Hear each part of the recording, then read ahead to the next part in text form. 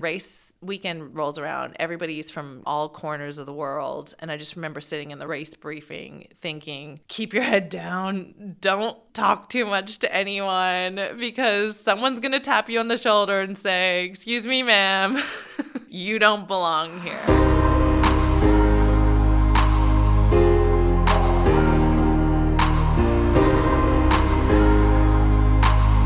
This is the Metal Set. Hi, this is Dawn, an ultra cyclist and sports PR specialist. And I'm Afshan, an endurance athlete and journalist. And we're on a quest to bring you stories of tenacity, courage, and mettle. From athletes in the Middle East and beyond. We have an episode for you today that is very close to my heart as it features me, yours truly, and my entry into the world of self-supported ultra cycling races. For those who don't know, and as the name suggests, self-supported ultra cycling races are completely self-supported. No support cars, no outside assistance, just you on a bike let out into the wild. Along with being distances that can range from 500 to 600 kilometers to 4,000 plus kilometers, they are also typically one stage. The clock does not stop, so it's up to racers to fully manage their rest, nutrition, and decide how far they want to push each day. Late 2018, I was introduced to the world of self-supported ultra cycling and decided with no experience that I too was going to become an ultra cyclist. Today's episode details how I did that in a little over 3 months to finish my first race, the 1,050 kilometer Biking Man Oman in 2019. Later that year, I finished the 750 kilometer Biking Man Corsica and made it 855 kilometers in biking time on before my very first scratch. But that is a story for another day. I'm just about to start training for the race around Rwanda, a 1,000-kilometer road and gravel race in February. So recording this episode really helped remind me what's possible. If you listen to this episode and think, if she can do that, so can I, that's exactly what I want you to think. And I hope it inspires you to take on an ultra cycling race or another challenge, whatever it may be. We hope you enjoy the episode.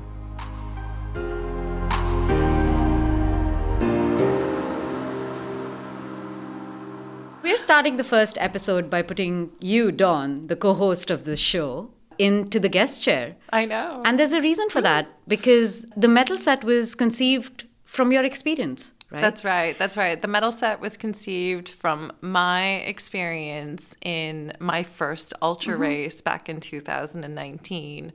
And I guess there's a bit of a story to be told around that because I had never really been that athletic. I'd always been sporty, but not really a good competitive athlete, and haven't really done anything to truly push the limits of myself. And in 2019, the ultra race that I competed was Biking Man Oman, which was, I believe, 1,050 kilometers across the country of Oman, which is next door for us. Right. I even surprised myself, and what I was surprising myself thinking about it today is that I really only had trained for it, not been a cyclist as an adult. I trained for it in about a little over 3 months. That's amazing.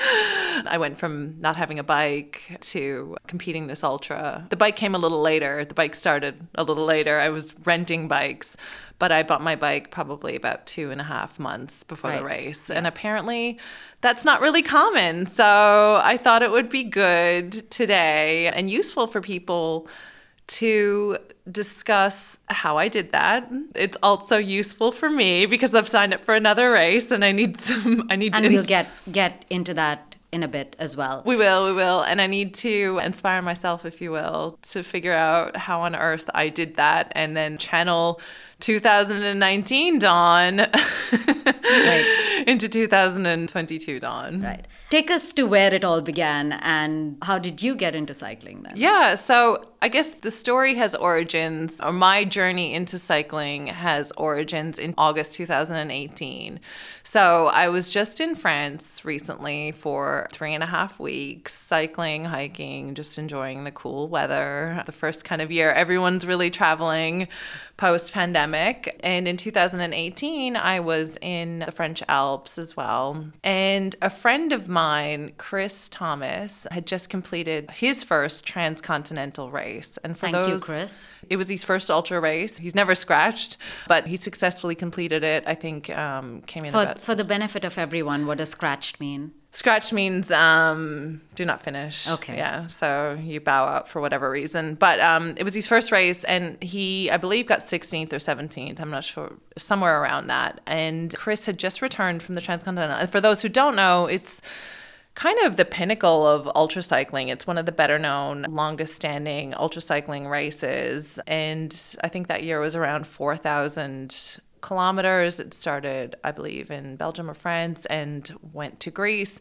Chris had just returned with some very funky tan lines, very skinny. And you were like, I want that. And very happy, yeah. And he was very, very happy. He was on like a total high, talking about how this race was the best thing he had ever done and the hardest thing he had ever done. And, you know, my brain at the time didn't really compute, because if you're not in the ultra endurance world, you know, it's too abstract to think about. Absolutely. You know, 4,000 kilometer cycling race. Like, what does that even involve? When someone tells you that, you're like, it sounds painful to anyone who, you know, kind of who's hearing it for the first time. Exactly. And, you know, he was laughing about dogs chasing him and sleeping in, like, I don't know, a playground at night on a bench or something. Like, and just, you know, all these kind of wild tales, but just super happy and jubilant. You can't really explain the high to anyone. Yeah, you can't. It's just something that you experience, and you really can only put them in words in so many ways.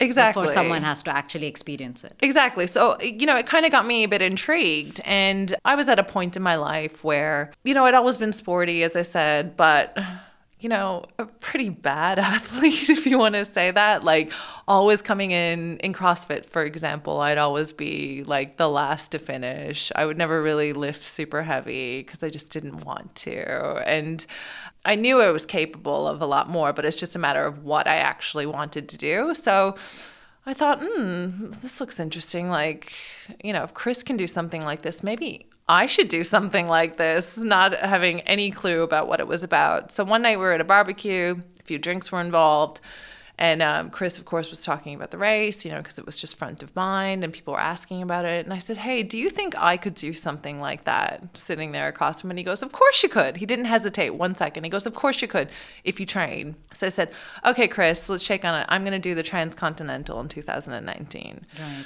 So we shook hands. I went back to Dubai and kind of just fell into a bit of a routine. You know, September, we know summer kind of dies down here. And then September, it's all like guns blazing in terms of work. And really fell back into, you know, pattern with work, training a little bit, but training like at CrossFit, not really going to seek out and try to find a bike. I think I went to Al Qudra the first time and did 50 kilometers, which was difficult, on a rental. Right. And then the second time I went, they didn't have a bike the day I went to rent it. They didn't have a bike until later in the day, so went kind of when it was quite a bit hot and ended up getting sick after 50K and just kind of started training from there, being a bit slack in terms of looking for a bike, being a bit slack in terms of looking for a coach, but just kind of asking Chris for advice all along the way. Okay, that's interesting. And then once that happened, how did you move on to kind of then signing up for a race? The Transcontinental has quite a lengthy application process because it is a huge undertaking and they want people. And what year were you signing up for? I was signing up for 2019. Right. So I think the applications for the race weren't open until early December, I think. But I kind of had my mind set on that. And the race was set to take place in August, I think, you know, July or August 2019. That would give you a year to train. Almost a year. So I was kind of never really, you know, thinking too much, oh, I've got time, you know, whatever. And one thing I've learned through ultra racing is that I love a deadline. Right. When a deadline is imminent, it really pushes you. It spurs me to action. So yeah, like, you know, a year away, that's like, oh, that's forever. Like anything can happen in that time. So I wasn't really taking anything too seriously. So, you know, was renting the bikes, kind of looking around for a bike, not really being very serious about it. I talked to a couple of coaches, and one coach having known me, I guess, from CrossFit, looked at me and he's like, that's very serious. But the Transcontinental was like, yeah, I know. Duh. Of course I know it's serious. You know me, I'm not like I'm serious about stuff, but I don't act, I'm not like a serious person, like with a furrowed eyebrow all the time. Like training is fun to me. And, he kind of looked at me like, oh, she's not going to do that. And I was like, whatever. And prove you wrong, buddy. Yeah. But then he did mention, have you thought about signing up for some shorter races? And I was like, oh, there's other races. It's just kind of like one track, Transcontinental. That's it.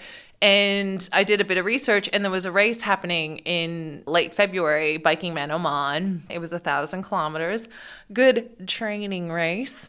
And I decided to sign up for that. And, I said to Chris, I was like, oh, look at this race. And he goes, hey, that's perfect. It's perfect training, like for the Transcontinental. So I was like, yay, And when you excellent. signed up, did you go through the elevation? Did you go through, other than the distance, which you knew was 1,000 kilometers, did you know anything about the terrain that you were going to take on? Not really at that stage. Right. I didn't have a bike at this stage when I signed up for it. So this was early December. I had signed up for that race, or late November, early December. And the race was due in... it was end of February. End of Feb, right? Yeah. And again, deadline, love a deadline. So signed up for that race and then did my application for the Transcontinental, which took quite a while because you have to do a lot of research. Again, they're trying to weed out people, based on how serious you are. It's just not a simple matter of putting your name down and paying a fee. You have to go through turning up. Yeah, you have to answer a lot of questions about your cycling experience, do research to show that you're capable of figuring problems out. Because this is a self-supported race. Yeah, correct? they're all self-supported, meaning that you're kind of let out into the wild and you have no support team. You have to fend for yourself. You have to fend for yourself. Whatever is commercially available to any other rider, you can do. So you can go to a bike shop if you need to, but you need to find a bike shop. And sometimes there's no bike shop in these small little towns in the middle of rural Oman. So yeah, I signed up for those two races and said, well, I need to get a bike. Found a bike, got the bike, signed up for the Spinnies 92 race, which is 92 kilometers here. Because you were just trying to rack up the miles. Just trying to rack up miles, just trying to get some experience in cycling because I never really, I just was riding alone, had no clue really what I was doing. Did the Spinnies race, and so that was early December. Got my bike, and I think 2 days later I did the Spinnies race, Spinnies 92. And was chatting to some guys at the start of it and was saying to them, I'm going to do Biking Man Oman. They were all kind of like looking at each other like, yeah, right. I got my bike 2 days ago and I'm going to do an ultra in a couple of months. But did that race, and that was my first taste of really riding in a peloton. I hadn't done that. So I just decided safety was the focus. Did that, and it was quite easy when you're in a peloton because you're kind of just taken with the group. So it wasn't physically strenuous race for me. Right. It was more just the experience of it and learning and trying to be safe. I didn't even have a bike computer at the time. So everyone was like turning on their bike computer. I didn't have a Wahoo or a Garmin or anything. So it was just like... No Strava? No Strava. Oh my God. I didn't have Strava until That's after not my even first... it didn't even happen. It didn't even happen. I don't even count that as a...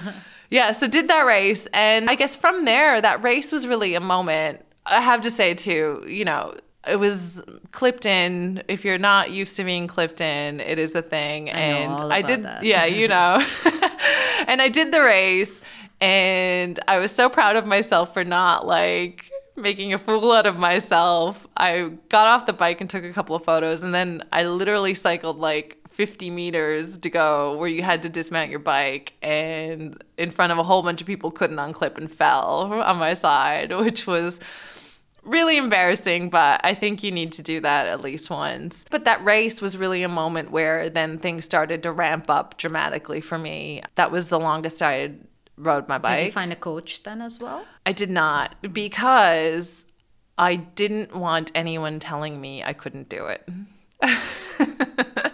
And I think at that stage, any responsible coach would tell you that you can't prepare in 4 months to kind of take on. At that stage, I had 2 months. At that stage, I had 2 months. Right. But I think any responsible coach, not knowing me really well, would have probably said, you shouldn't do it. And I didn't want anyone to tell dissuade me you. that I could not do it because I knew I could. And the reason I knew I could is because I had self-belief that I could, but also Chris, who has the experience, Said that you could. Said that I could. So who am I to argue with Chris? Chris knows. Who am I to argue with myself?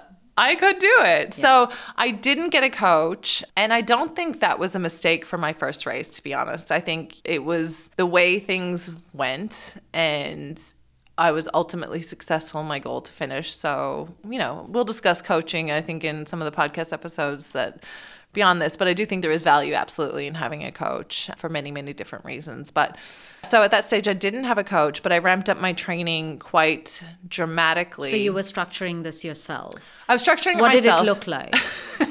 I mean, it was structured insofar as I had a plan in my head to do stuff every week, and I executed on it. But were you drawing from someone else's experience then? Well, I was saying, Chris, at the beginning of my training for this, Chris is like, if you can do 50 kilometers, you can do 70. If you can do 70, you can do 100. You do 100, you can do 200. So that was pretty much what was in my head, just increased distance with every ride that I was doing. And you were training in Al Qudra? I was training in Al Qudra almost exclusively in December. I climbed Jebel Jais for the first time in January. But yeah, so I did the 92 kilometers. Which is the highest mountain peak in the UAE. Highest mountain peak in the UAE. I think at that stage, if you go right to the top, it's 1,400 meters. So you go from sea level to 1,400 meters. Taking a step back to December, I just increased my distance. So I did the 92 kilometers of spinnies, fell on my butt at the end of it, got back up, dusted myself off with my one cycling kit, washed it, and then went out, I think, the next day for a ride. But that next weekend, then I think I did 100 kilometers. And then the weekend after that, I think it was 120 kilometers. And then I spent about a week off the bike over Christmas, got back, and I think my first ride probably in the new year was up Jebel Jais. And I stopped 2 times. I bought the bike computer for that purpose. Right. Because I was riding with someone else and I didn't want them to see what a newbie I was. So I remember running out that night to try to get a Wahoo and not having a clue how to use it. But I was like, okay, I've got a Wahoo now. So they don't know that I'm such an amateur. But did Jebel Jais. And then from there, just not increasingly, but consistently, I think I did 200 kilometers the next weekend out at Al Qudra. And then my biggest ride before the race, or my biggest weekend of training, was I did Jebel Jais twice in a day. And then the next day I did 206 kilometers. Back to back. Back to back, yeah, because day after day. That's pretty much what you need. If you're simulating anything, that's what you need. Yeah, if you're simulating a race, you probably should do 2 huge days. This is just what worked for me. But for me, it was not only the physical, but the mental of knowing you can do back to back 2 really intense days and feel okay after that. Then I think that mentally helped me. I felt mentally prepared for the race, but also physically prepared for it. And also you had to kind of look at different terrains because Oman's not flat. In the ultra world, Oman is a flat race. Right. I think it was 8,700 meters of But nothing's as training. flat as the UAE. Oman's got rolling hills and stuff like that. Yeah, I mean, Al Qudra is great. In some respects, training at Al Qudra, which is completely flat, gave me confidence to do those distances. Right. And had I started in really hilly terrain, who knows how long it would have taken me to break. To break, but also to build up to 200 kilometers, in a day. So I think it might have been a false sense of confidence, but it gave me confidence. And then, for me, when you're in a situation where you're forced to do something, you rise to the occasion. So to go back to Oman, it was 8,700 meters of elevation. And a lot of that was Jebel Shams. We'll go into the race day by day, but a lot of that is Jebel Shams, which has about a 7 or 8 kilometer section of gravel. And a lot of times ignorance is bliss, because I didn't really think too much about any terrain other than tarmac. And again, I rose to the occasion when I had to do it. My first time ever on gravel was on Jebel Shams. Oh, that's amazing. Yeah. So yeah, I think the physical training. Throw yourself into the deep end. Yeah, exactly. Swim or sink.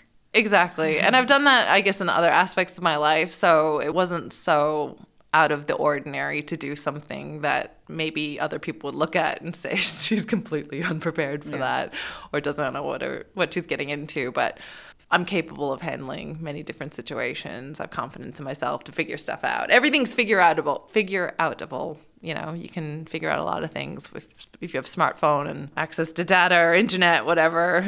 There's a wealth of information at your fingertips to figure stuff out. So I never really worried about me not being able to figure it out. But that's the training bit of it. That's the training bit, There's a massive element of the self-support bit that you really need to prepare yourself for. Yeah. Like, you've got the riding down, you've got the distance down. How do you prepare yourself for just being thrown out there into the wild?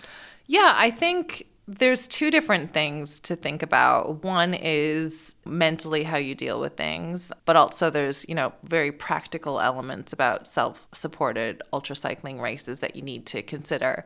I'll talk about, I guess, the practical elements first. So, as I mentioned, you are completely responsible for yourself on these races. So you're responsible for your nutrition, refueling, your water breaks, your navigation, anything that goes wrong with your bike. You should be able to fix it, or if it is fixable, if it is a simple fix, and deal with that. There's no outside support needed, not even from an information point of view, really, for other people. People shouldn't be feeding you information about stuff. So I went about preparing that, just kind of reading as much as I could, other people's experiences, asking Chris tons of questions just about, everything that I could think of could happen. I paid a mechanic here to go through certain elements of bike mechanics with me. So fixing a puncture, breaking chains, all this kind of stuff. And it's something I need to get back into now. Like, I can fix a puncture, but beyond that, some of it, try to figure it out. But mechanics is a huge element. Again, you might not need it, but it's having that confidence. And then kind of race management. With the Biking Men series of ultra cycling races, the route is determined. So you don't actually have to figure out what route you're going to take. Right. It's kind of all predetermined, which is, it's not easy, but it's certain. It just removes one element of complication from. Exactly. Because route planning, like the Transcontinental, for example, you have to plan completely your route, and you have to add certain elements of required parcours into that route. So it's all about your strategy then, how you're going to strategize, how your route's going to help you or hurt you. I didn't have to think about that element, but studying the route that they had put forward was super helpful in advance to kind of know, okay, so based on my training and what I know I'm capable of, how far am I going to go in this day? Plus, you can just upload it onto your Garmin or your Wahoo. Is that how that works? Yeah. So you upload it onto your bike computer, and it just kind of takes you. So I know some people, like I've spoken to here, are really worried about, navigation. It's just reading, an arrow on a map. It's like Google Maps, but it's on your bike computer kind of thing. And, my Wahoo flashes red if I'm off course kind of thing. And you do have potential to go off course, but you have a phone with you, to kind of check and back up and things like that. So, yeah, I really kind of just read enough, what I needed to know, and then kind of studied the route a bit and kind of had a rough plan in my head about how far I would go each day, what I was planning to do. So I guess everything really happened between December and January. All of this was going on in the background ahead of the race. I guess in the background to this as well, the Transcontinental doesn't accept everyone. And there were, I forget the date that they had come out and they were letting people know if they had a place or not. And I didn't get an email. I was like, oh, that's odd. So I went back and I emailed the race organizer and said it didn't appear. It appeared I had started an application and didn't finish it. And the amount of time I spent on it, I for sure finished it. And what I think happened at that stage was I was really excited, hit submit, and shut the computer before it actually submitted. So it didn't go through. So it didn't go through, and I didn't get a place in the Transcontinental. Okay. What also happened in January is I got sick. And I got busy with work. So I had a good 10 days off the bike at one stage in January. And I think during that time was the only time I thought, okay, I've got Biking Man Oman coming up, which was supposed to be quote unquote training for the Transcontinental, which I didn't get a place for now. I'm sick. Am I actually going to really do this? And a friend of mine in Australia, hi Dan, I had mentioned this to him and he's like, what's the harm in just going to the start line? Just seeing, just trying, like what's the harm in starting to ride your bike that day? Showing up. Yeah, and he was right. So I said, okay, yeah, I'll do that. And then when I felt well enough, I started training again and kind of, ramped up. This is essentially bike packing, right? So how did you go about making sure that you had everything you needed to carry with you for this Biking Man challenge? Yeah, I mean, there's a lot more information now online. And you can find it on the Metal Set. Yeah, and you can find it on themetalset.com. Everything's laid out for you there. But Chris gave me his kit list. I had also attended a talk by Neil Copeland, who eventually went on to be my coach for the next race. But went on to listen to a talk to him, which was super informative and useful. But there's a lot of information online about, what to pack, what to take. Chris gave me a list. And then I just kind of used my best judgment on what I needed, what I didn't. There's some things that are in the race manual that are required, like emergency blanket, lights, helmet, sunglasses, things like that for safety, front and back lights, et cetera, et cetera. But, there's a lot of things at your discretion, as well, like what kind of equipment will you take if you have a problem with the bike, how many inner tubes do you take if you are not running tubeless, things like that. So you just really just figure that out by yourself, based on what other people have found useful with them and your bike setup. And that was kind of, not too difficult. It was expensive. It's not a cheap sport, Absolutely. Getting all this equipment set up. So you really need to be in that frame of mind and you need to be serious about it because you can't just do it on a whim. Like you actually have to plan.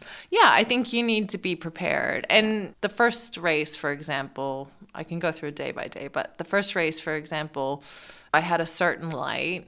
I had that light for the second race as well. And I didn't have full confidence in it, which is a safety thing in a lot of ways. So I got a different light for the third race and I felt way more confident. And you can tell, I did way more distance in way less time for the third race that I did. So having the right equipment is really, really important. But sometimes it's only learning as you go and learning through trial and error. So race day is just around the corner. Yes. Did you have a support group? Was anyone else going for Oman? And did you find friends or did you find other challengers that you could connect with? Yeah, I think one of the things about the ultra cycling community is that it is extremely supportive of one another. People are very welcoming. They appreciate the effort. I think the effort is kind of recognized more than the actual achievement in a lot of ways. The end of these races, there's no podium, there's no real winner ceremony. It's all about the experience. And there's as much respect for the people in the back of the pack as there are, in the pointy end, which is nice. And I'm saying this because people who were doing the race and signed up for it kind of connected before. So I had that little supportive community. Now, I didn't tell any of those people that I was a relatively new cyclist. Right. I kind of let that slip to very few people because I didn't want to let any kind of negativity or other people's view of their own limits affect me, because that's essentially, if people are like, that's impossible, well, like, no, it's impossible for you because you can't imagine yourself doing that, but it's not impossible for me. So I didn't tell too many people. In terms of my friends, I told a few people. I didn't really put it too much publicly out there because it was for me only. It was a personal decision to see what I was capable of, at a time when I probably needed a reminder of what I was capable of. So I just kept it to myself. I kept it very personal. It wasn't like some big sweeping statement on social media. I'm training for this, because I didn't want anyone's expectations on me. It was purely for me. So I had some support. I had enough that I needed.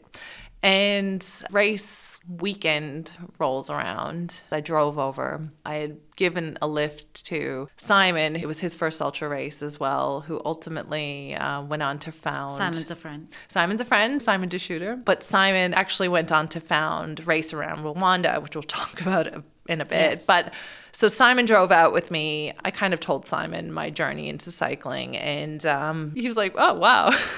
But then, talking about how much training I'd done, he goes, oh, it seems like, you're prepared. And race weekend rolls around. Everybody's from all corners of the world. And I just remember sitting in the race briefing thinking, keep your head down. Don't talk too much to anyone, because someone's going to tap you on the shoulder and say, excuse me, ma'am, you don't belong here. Because there were some really serious athletes competing in this race. Someone had climbed K2, multiple world record holders, like just people that... And a few from the UAE, right? Yeah, there was a little UAE contingency of people. So I just remember sitting there like, keep your head down, don't say anything. And after the race briefing, I grabbed my bike outside and there was a huge tear in my tire. And I didn't have spare tires, which was actually a blessing in disguise that had happened before the race, because I went into, we were a little outside of Muscat, went into Muscat, got tires, brand new tires, raced back, got like maybe 3 hours sleep, and then was on the start line the next morning. Yeah. Right. And what was it like at the start line? I mean, in terms of everything from your nerves to what was racing in your mind and to people around you, really. Yeah, I think there's always an element of like nervous energy at these start lines. And for me, I just had nothing to lose. I had nothing to lose for this. This is, again, like going back to Dan's words, just start, see how you go, and just start. So I really felt like I had nothing to lose. And I'm very pragmatic. So what I told myself was, this is however many days you're going to do. All you have to do is cycle today. You don't have to work. You don't have to do anything. You don't have to be in touch with people. You just have to ride your bike. Yeah. And as far as you can that day. So I just broke it down. Like, if you look at kind of 1,000 kilometers, like, you're going to do 1,000 kilometers. Well, it's big. If you're going to do 300 kilometers that day and that's all you have to do, then that's a little more manageable. Mm-hmm. And even then, when you're on the bike, it's breaking it up. I'm just going to go 50 more kilometers and see how I feel. I'm going to go 100 more kilometers, for a break and stuff like that. So if you keep breaking it up, it just becomes a lot more manageable. But had you made those decisions in advance? Like, I'm going to do an average of X number of hours on the bike today, and then also kind of stop at some point, maybe start at this hour and then end before, Yeah, my plan was to ride at least 300 kilometers the first day. I had actually booked accommodation. Just beyond 300 kilometers was Jebel Shams, and I didn't think I was quite ready to go up that in the dark. And fatigued. After, a huge first day. So I had really worked out the first day, and then I had kind of just developed plans as they went along. My goal for the first race was not to come last. It was to finish and not come last. So after that first day, plans were made day by day, really, depending on weather conditions, depending on how I was feeling. Because it was just, everything was new to me. Now, I think, having done 2 races successfully and a third one not successfully, but also it's a learning, I think I'd have more of a plan. But these things, always, whatever you plan for will go out the window. You need to have plan A, B, C, D, and E when you're doing them. Right. So, and the ability to figure out a plan on the fly. So yeah, I planned for day 1, and then just see how it went. Day 1 go per plan? Yeah, so day 1 at the start line, again, everyone's a bit nervous, kind of like looking around. I was nervous. I don't want to say like I wasn't nervous. I was, of course. It was entering into the unknown, but it's just kind of like, you hop on your bike, the wheels start turning, pedals are turning, and you're just like, oh, I'm doing this. Mm-hmm. As long as you keep moving. Yeah, as long as you keep moving. And then around 60 kilometers in, I was like, I'm an ultra cyclist. I was like, I am doing this. I am an ultra cyclist. And then a little beyond that, I came across this really busy intersection, which I haven't told anyone, but I actually got off the bike to cross it because I was so afraid. I wasn't really I wasn't really used to like riding around cars. And it'd taken me, through this town at rush hours. So I got a bit nervous about that. Plus, you don't do that here, right? You're training in a really, really controlled environment if you're training in Dubai, in Al Qudra, or in Nadal Shiba. Exactly. So, as I say, sometimes ignorance is bliss. You just kind of rise to the occasion when you're doing it. And yeah, I did that the first day. Also important to note, I'd never used navigation before. Like I'd never loaded. Lots of firsts. Yeah, loaded a map onto my bike computer until like the day before. And that was the first time I was looking at where the map was taking me and stuff. But it's not rocket science, so I was just like, oh, okay, this is it. Oh, it's flashing red. Oh, am I going the wrong way? Of course. No. Oh, I'm like 2 meters one way rather than the other. So yeah, that was the first day. First day was great. It was just kind of like being around people and, I was at the back of the pack and running into people. Ran into this guy, Melwin, who like me, Melwin lives in Bahrain. But like me, had kind of come in very, very late to the game in terms of training. Melwin didn't have flipped-in pedals. He was on flat pedals. Oh, my God. Yeah. I don't know if that's I don't know. I mean, when I started on, clip-ins, I was just like, why do we even need this, I guess? I would never... Centuries people have, like, cycled without them, right? Like, why do you need them? Yeah, it's way more economical. And then you're like, oh, wow, okay, the transfer of power is so much more seamless and efficient that... Yeah, maybe I don't want to do this in sneakers. Yeah, so I ran into Melwin on the way, and we're not really riding together, like, in the sense of you can't really ride together, but we're riding, similar kind of together, not together, but together kind of thing. So we rode for a little while, and then Melwin decided to go up Jebel Shams. So yeah, day one was good. Got into the, uneventful for the most part. Well... Came across somebody who had broken their collarbone. That was a bit of a...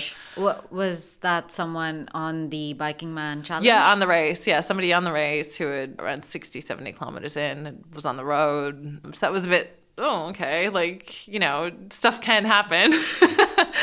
But an ambulance came, took them off, took them, kind of to get care and stuff. So, I mean, it was, for the most part, as far as ultra cycling races go, uneventful for me. Right. Ended up staying at, a hotel in a town just ahead of Jebel Shams. And, when I got into the shower that night, Oman's like the UAE, very dusty. The water just ran brown. Coming off your skin. But, good night's sleep. I think around 4 or 5 a.m. I was out on the road again the next morning.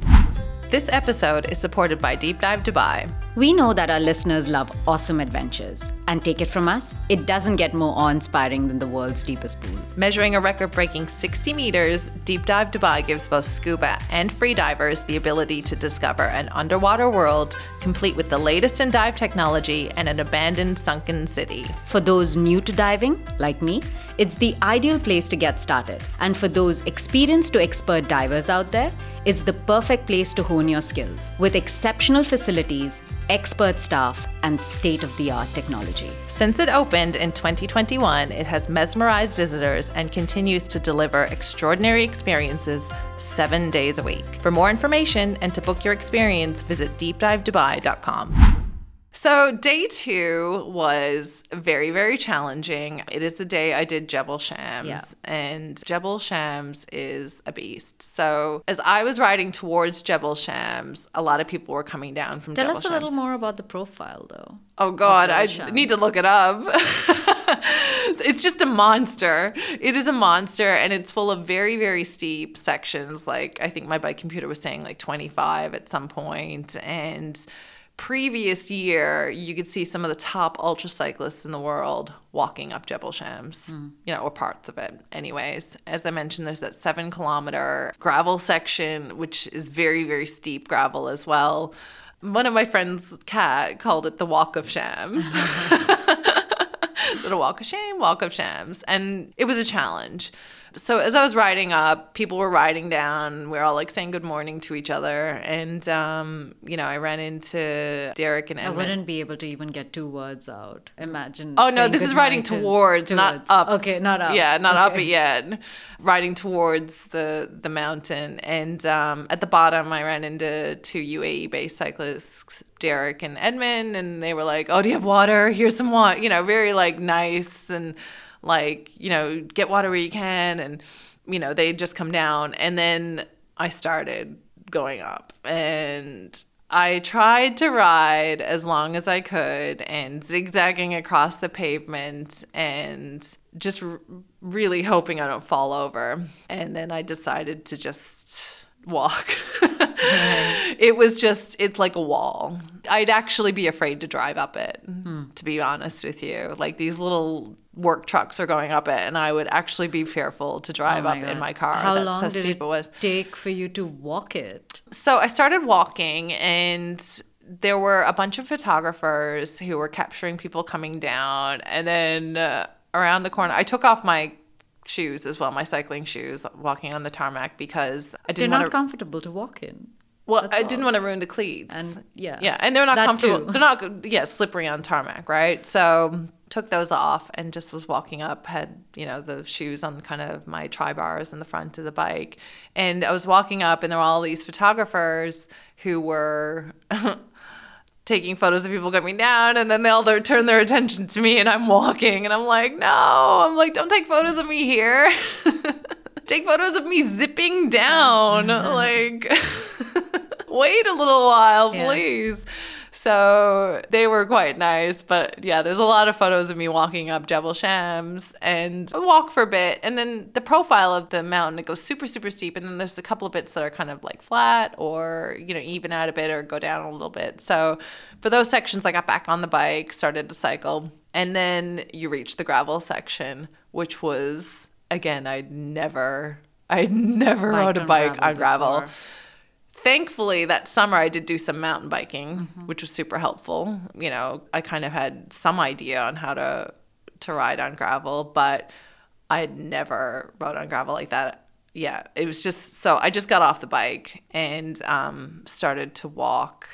Again, I took off my shoes, so I walked in my socks on 7 kilometers of gravel. God. And just walking along. It's funny, I didn't feel it, if that makes sense. I don't know. I didn't let my mind go there that this is horrible, because it was a horrible experience. But I didn't tell myself it was horrible. And I just kind of carried on and listening to music. And ahead of the race, Neil Copeland would be like, don't forget to enjoy the race, enjoy it as well. Like, take a moment. And I was like, okay. And I was like, wow, this is beautiful as I'm walking, in sock feet on this gravel, just hurting my feet and stuff.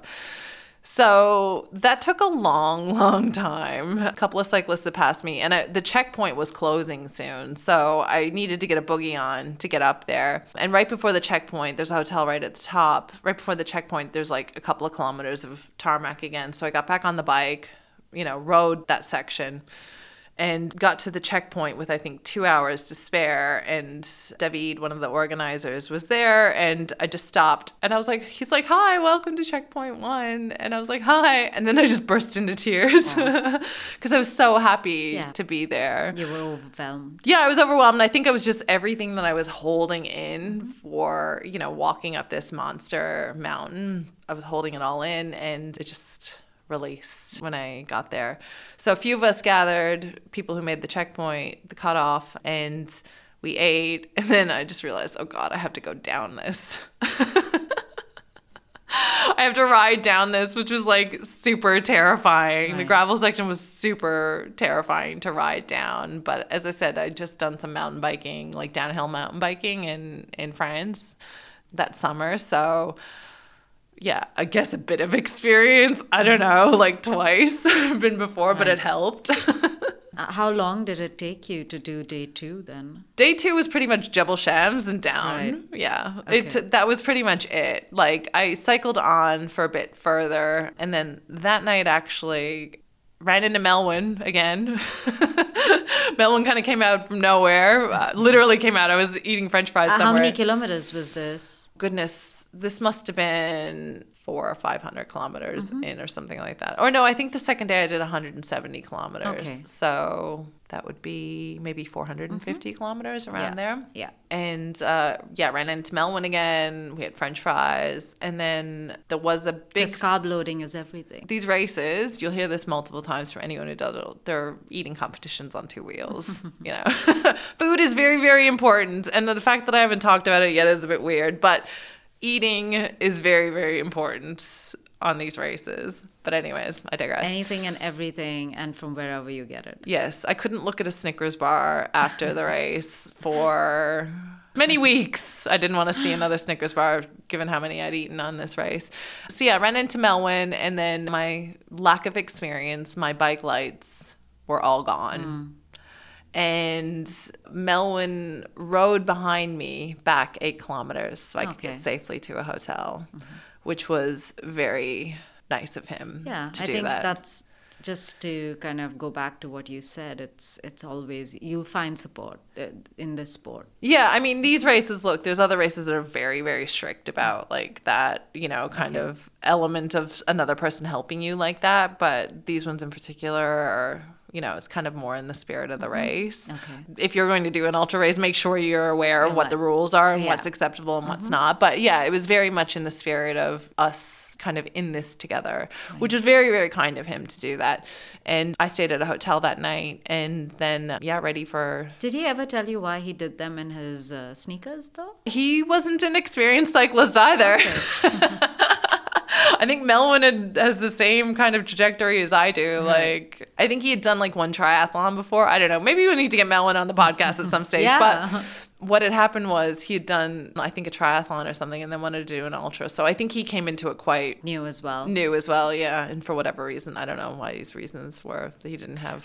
I just need to know if he's gone to cleats now. Like, if he's actually been introduced to cleats. Yeah, we should check that out. I'll touch base with him and give him a heads up. This is coming up.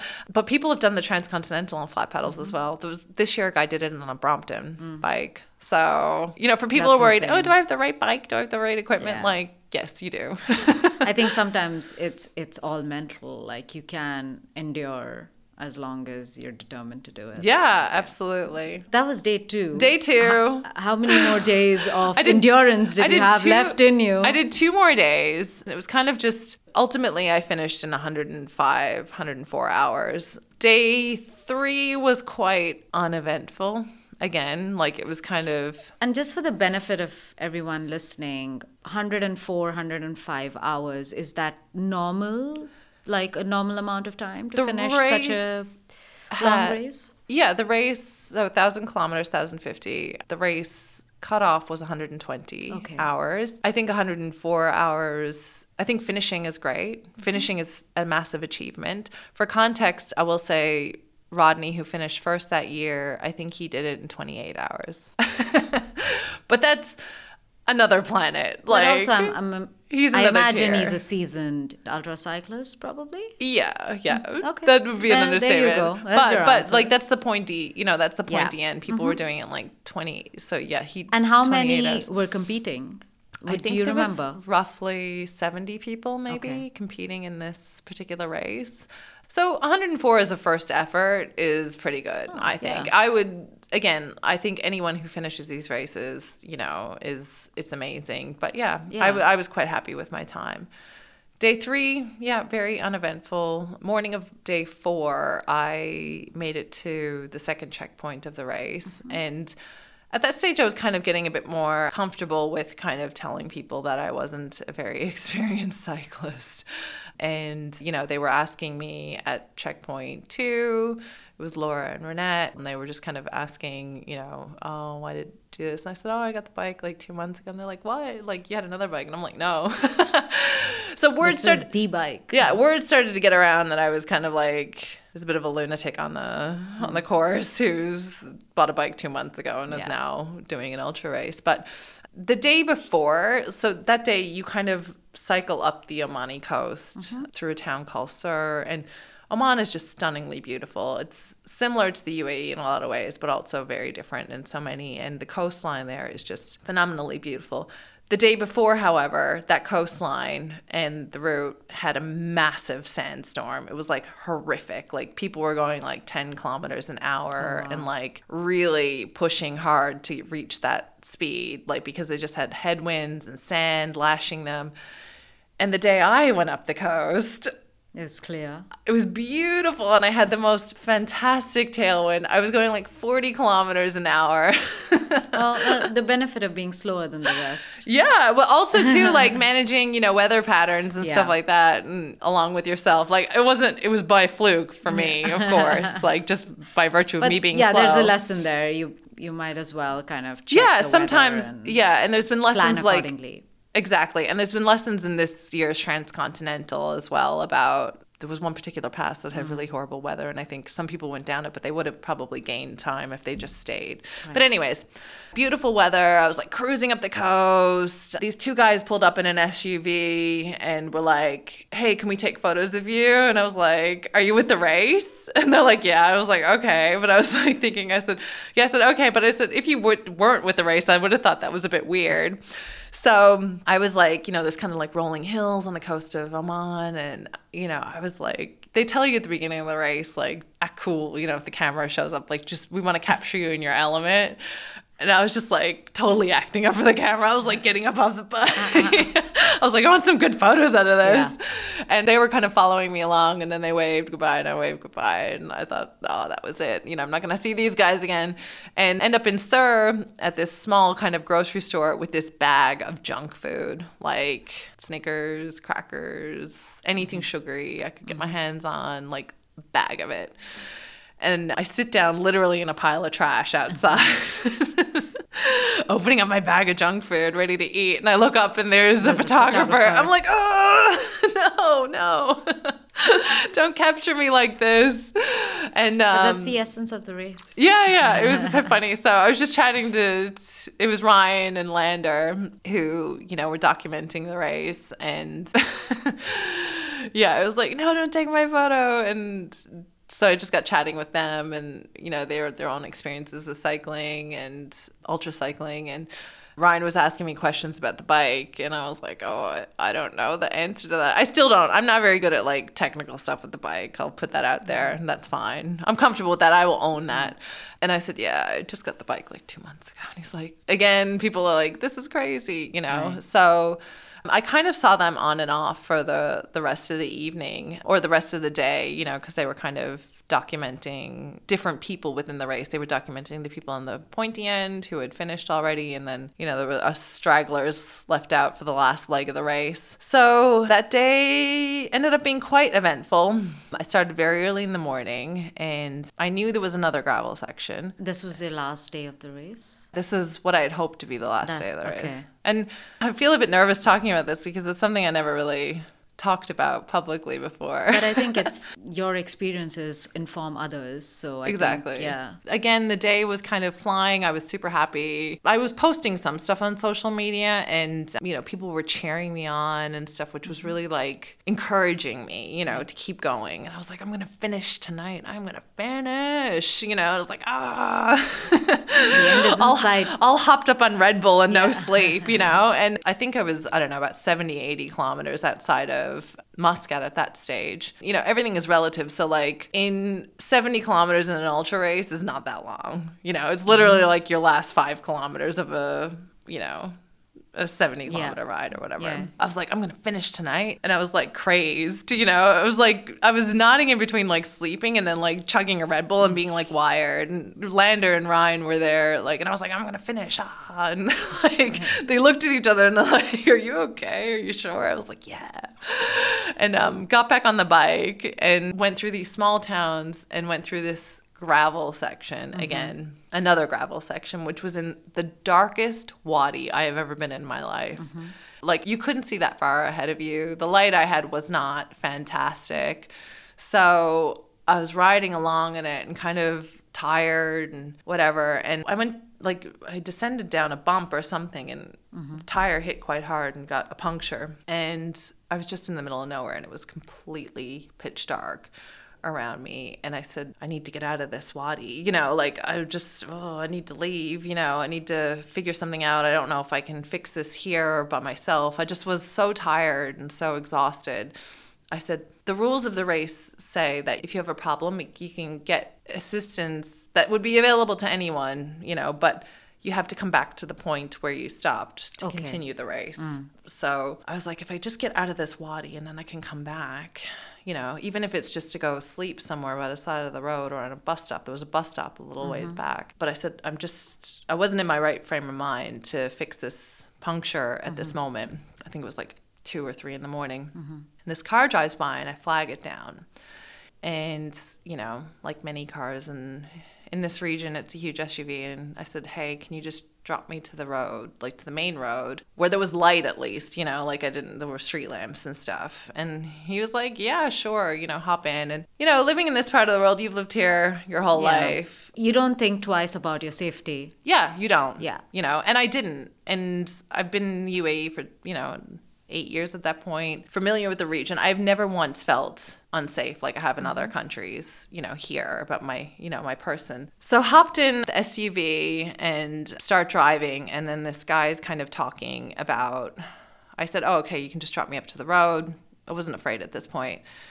And then he says, oh, you can come to the beach with me and my friends. We're going to the beach now. And I was like, no, that's okay. I'm going to go to the road. And, he's like, no, come to the beach. And I said, I'm just going to call my husband. Like, I'm not married, but I was like, I'm going to call my husband and let him know where I am. Yeah. And I was trying to reach some friends just to be like, hey, Yeah. I'm in this situation. Yeah, I'm in this situation. I just need to talk to you for a minute. And again, like, I'm super fatigued at this point. I'd been almost 24 hours cycling the whole day. And I look and there's an empty bottle of alcohol in the console, and I was just like, oh my God, I'm in trouble. Like, I'm in serious trouble here. I don't know what's going to happen. What am I going to do? And, at this stage, I was starting to get a bit afraid of what would happen. Yeah. And I was like, please, you can just let me out here. It's fine. I can walk the rest of the way. It's okay. No. Wouldn't stop the car.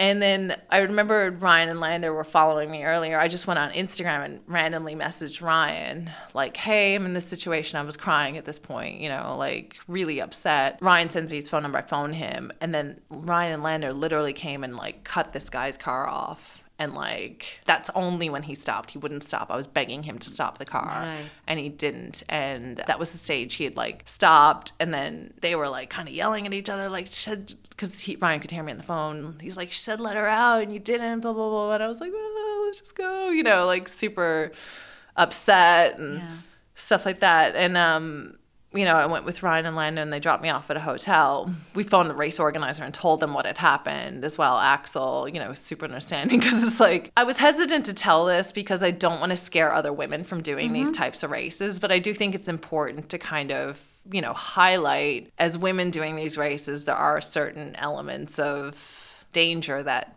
perhaps we face rather than, more so than what a man would. Now that you've done a couple of races already, do you think there can be like systems in place, or as a woman, how can you prepare yourself for a situation that you may just come across that you're totally like blindsides you? Yeah, I guess I want to start, I've been thinking about it, but like I want to start by saying it's never your fault. You know what I mean? Like the reason I didn't really talk about this before is because number one, it was my first race and I didn't want anyone to detract.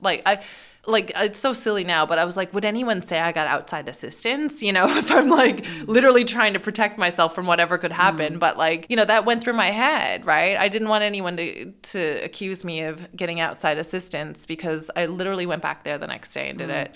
But is there things that can be done? I think yes. I think we all have trackers on this particular race. And there's one button that's like an emergency button. You're kind of told, don't push it unless you're like really need of an emergency. And with situations, many women will tell you they're so ambiguous sometimes. And it was like, is this going to turn into something? Like at what stage should I be really afraid? I was afraid then, but like, is he joking? Which is not appropriate, but is it a joke? So I didn't know if I should press that button, and I was so tired and everything, like I didn't. But in hindsight, I think race organizers should probably let women know in the race, like, it's okay to press that button. It's okay. If you feel you're in danger, like it has the potential to be something like that, then press the button, because sometimes women have been so conditioned to be polite and nice and not cause trouble, in a lot of ways that I think we're all like, oh, I don't want to cause any issues, but no, press it. If you feel you're going to be unsafe, then press the button. So I think that's one thing. I think, and again, that shouldn't have happened, and I've gone on to do 2 other ultra races. So it hadn't deterred me from it. I'm just a little better prepared about things and maybe manage my race a little better than what I did on that race. What happens when you push the button? Like, what sort of support do you receive? They will call emergency services. Okay. So it's kind of like expected if you're injured on the side of the road, things like that. It's like you're kind of at a life and death situation. I'm just wondering, how soon do emergency services come to you? Well, they know it's a critical situation, okay. So I don't know. Each race organizers are different, but it's like they know that you're in a critical type of situation. Right. So I think, I planned my races a little differently, moving forward. I wasn't afraid for either of those 2 races, and nothing happened like that. There's lots of things to think about. There's lots of things that can go wrong. I never thought about that really. That didn't really enter my mind. I think what people need to understand is that it could happen in any situation. It's not exclusive to an ultra cycling race, right? It could have happened at any day you were walking and something happened. Yeah, for sure. It's kind of, it's just unfortunately something as women we have to deal with a lot. So, yeah, that did happen. I think hearing more from women about what they feel would make them safer on races would be useful as well, because I know there were some issues with some of the bigger races and stuff, particularly when you have trackers, you can see where people are, dot watchers. Dot watchers are for the most part nice, but maybe there's a creepy dot watcher. Yeah. I don't know. We were saying it'd be a good horror movie like Dot Watcher, I'm watching you.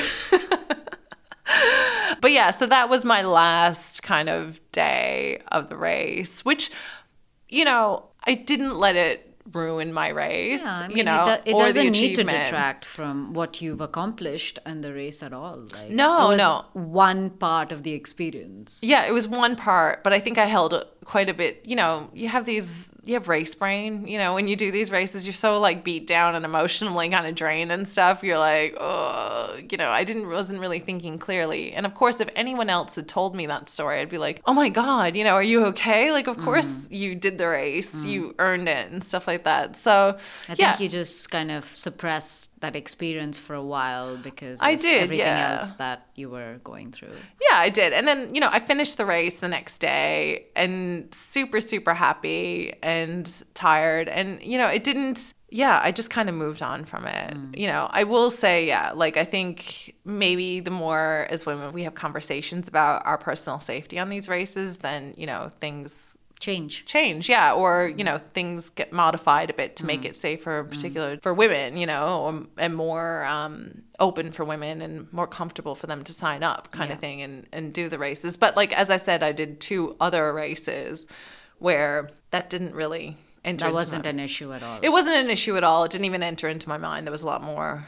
But it happens. I think that is also. It happened to me. Yeah. I don't know who else. I haven't heard any other. But it any other situation, a woman has to be prepared for such actualities, right? We're raised to protect ourselves from that, which is exactly crazy when you think about it. We're always on guard and strategies and stuff like that. But I think on a practical level, it's something a woman should consider when she's doing a race, just in terms of her race management and stuff like that. And then I think, for race organizers, it's something they should consider and think about as well for the safety of the participants, and also, to encourage more women to participate. To participate in the races. So that's kind of, I don't know, my ultra story. As I said, had race brain for a little while after, got interviewed, after the race and by Ryan and Lander, who were documenting it, and they were like, who motivates you? And I was like, no one. What do you think about when you ride your bike? Nothing. I was just completely the worst interview ever. But it was fantastic. And I'd highly recommend to anyone to do an ultra race or an endurance sporting event, a multi-day event. They're just like a really wild adventure. I think, for me, it's just the allure of like seeing a place differently, right? Yeah. Like you're on your bike and you're just like going through these places that you wouldn't really kind of tap into if you were not on your bike. You would never. And I think, when you're traveling a place and you go by a car, you're separate. You're a bit separate from the people, from the community, from the elements. When you're out on a bike, you're so exposed to everything, even the weather conditions, the wind on your skin. And you have these interactions with people that are just so touching in a lot of ways and so human. The amount of kindness that has been shown to me by random strangers across the 3 races that I've done gives you faith in humanity again. Like in Oman, on my way to checkpoint 2, there was that morning of what was supposed to be my last day. Had things gone a different way, but I was riding through this small little town. It was early morning and people were, starting to drive their cars to work or wherever, but it was very rural. And this bus full of children passed me, these little girls, and they were all waving at me. And I was like, oh, that's so sweet. And then I burst into tears. You were emotional throughout. I was so emotional, but it was just such a lovely moment. These little girls and their little faces, like all excited and waving to see me. They're probably like, who's this lunatic? But it was just such a nice moment. It uplifted my spirits that day. And it's kind of these moments you don't really have if you're kind of going through by a car or just kind of visiting somewhere to tick off a list. It's a real experience in the truest sense and an adventure. Yeah, that's awesome. I mean, I think, your story is pretty much the kind of stories that we are going to highlight moving forward as well, right? Yeah. Like we're going to have so many people on this podcast who've done things that are unimaginable to us, but actually if you see them and if you break them down, pretty much everyone who is determined can do something of that sort. Yeah, of course. I think, as I said before, people will put their own limitations on you, so it's up to you to decide what you're capable of, what you can actually do. It's not anyone else's opinion that matters. It's your own. Yeah. So, or maybe the people closest to you. But ultimately, you're capable of achieving way more than what you ever dreamed. But you just have to, I think there's a couple of different things you need to do. Is you need to find your why, like why you're doing this. For me personally, this was about proving to myself what I was capable of. And I had this firm belief, even if I was going to crawl over that finish line, I was going to finish this race. Even if I had to walk 100 kilometers, I was going to finish that race. I'd visualized, I'd seen myself finishing that race, and I knew I was going to do it. Nothing was going to stop me from finishing that race. And I think it was all tied back to my why. I wanted to prove to myself that I could do it. And I felt deep down that I could. Yeah, I think we're really excited to kind of get more of such stories from people like you and people who are into ultras and into adventure sports out there. Yeah, and I think it's about getting the full spectrum of stories as well. One of the things about the ultra races is, the people at the front are just phenomenal athletes. Like they're a whole different level and they've got really unique stories. But equally, the people at the back, there are some amazing stories. Yeah. About people, why they're there, how they got there, what's important to them, what they've overcome to finish this, what they've experienced on the race too. There's so many unique stories that we want to highlight all of those. It's just not about people at the front. It's just not about people at the back. It's about everyone. Yeah. And sharing what we think will be helpful for people to maybe inspire them and, give them some kind of tools or resources and actionable insights to do a race like this, and if you don't have like a Chris Thomas, I want to be your Chris Thomas. Yeah. You can do it. Yeah. Exactly. I've got faith in you. Yeah, we've got faith in you. Yeah, we've got faith in you. So thanks for listening, and hopefully you'll be back for more because we're going to have so many more stories to kind of tell and to kind of highlight. So, and thanks for interviewing me, Afshan. We have so many great guests lined up. And Exactly. I'm looking forward to it. Thank you so much for listening today. We hope you enjoyed this episode. And if you did, we ask that you please share it with family, teammates, friends. and even frenemies, or share via social media.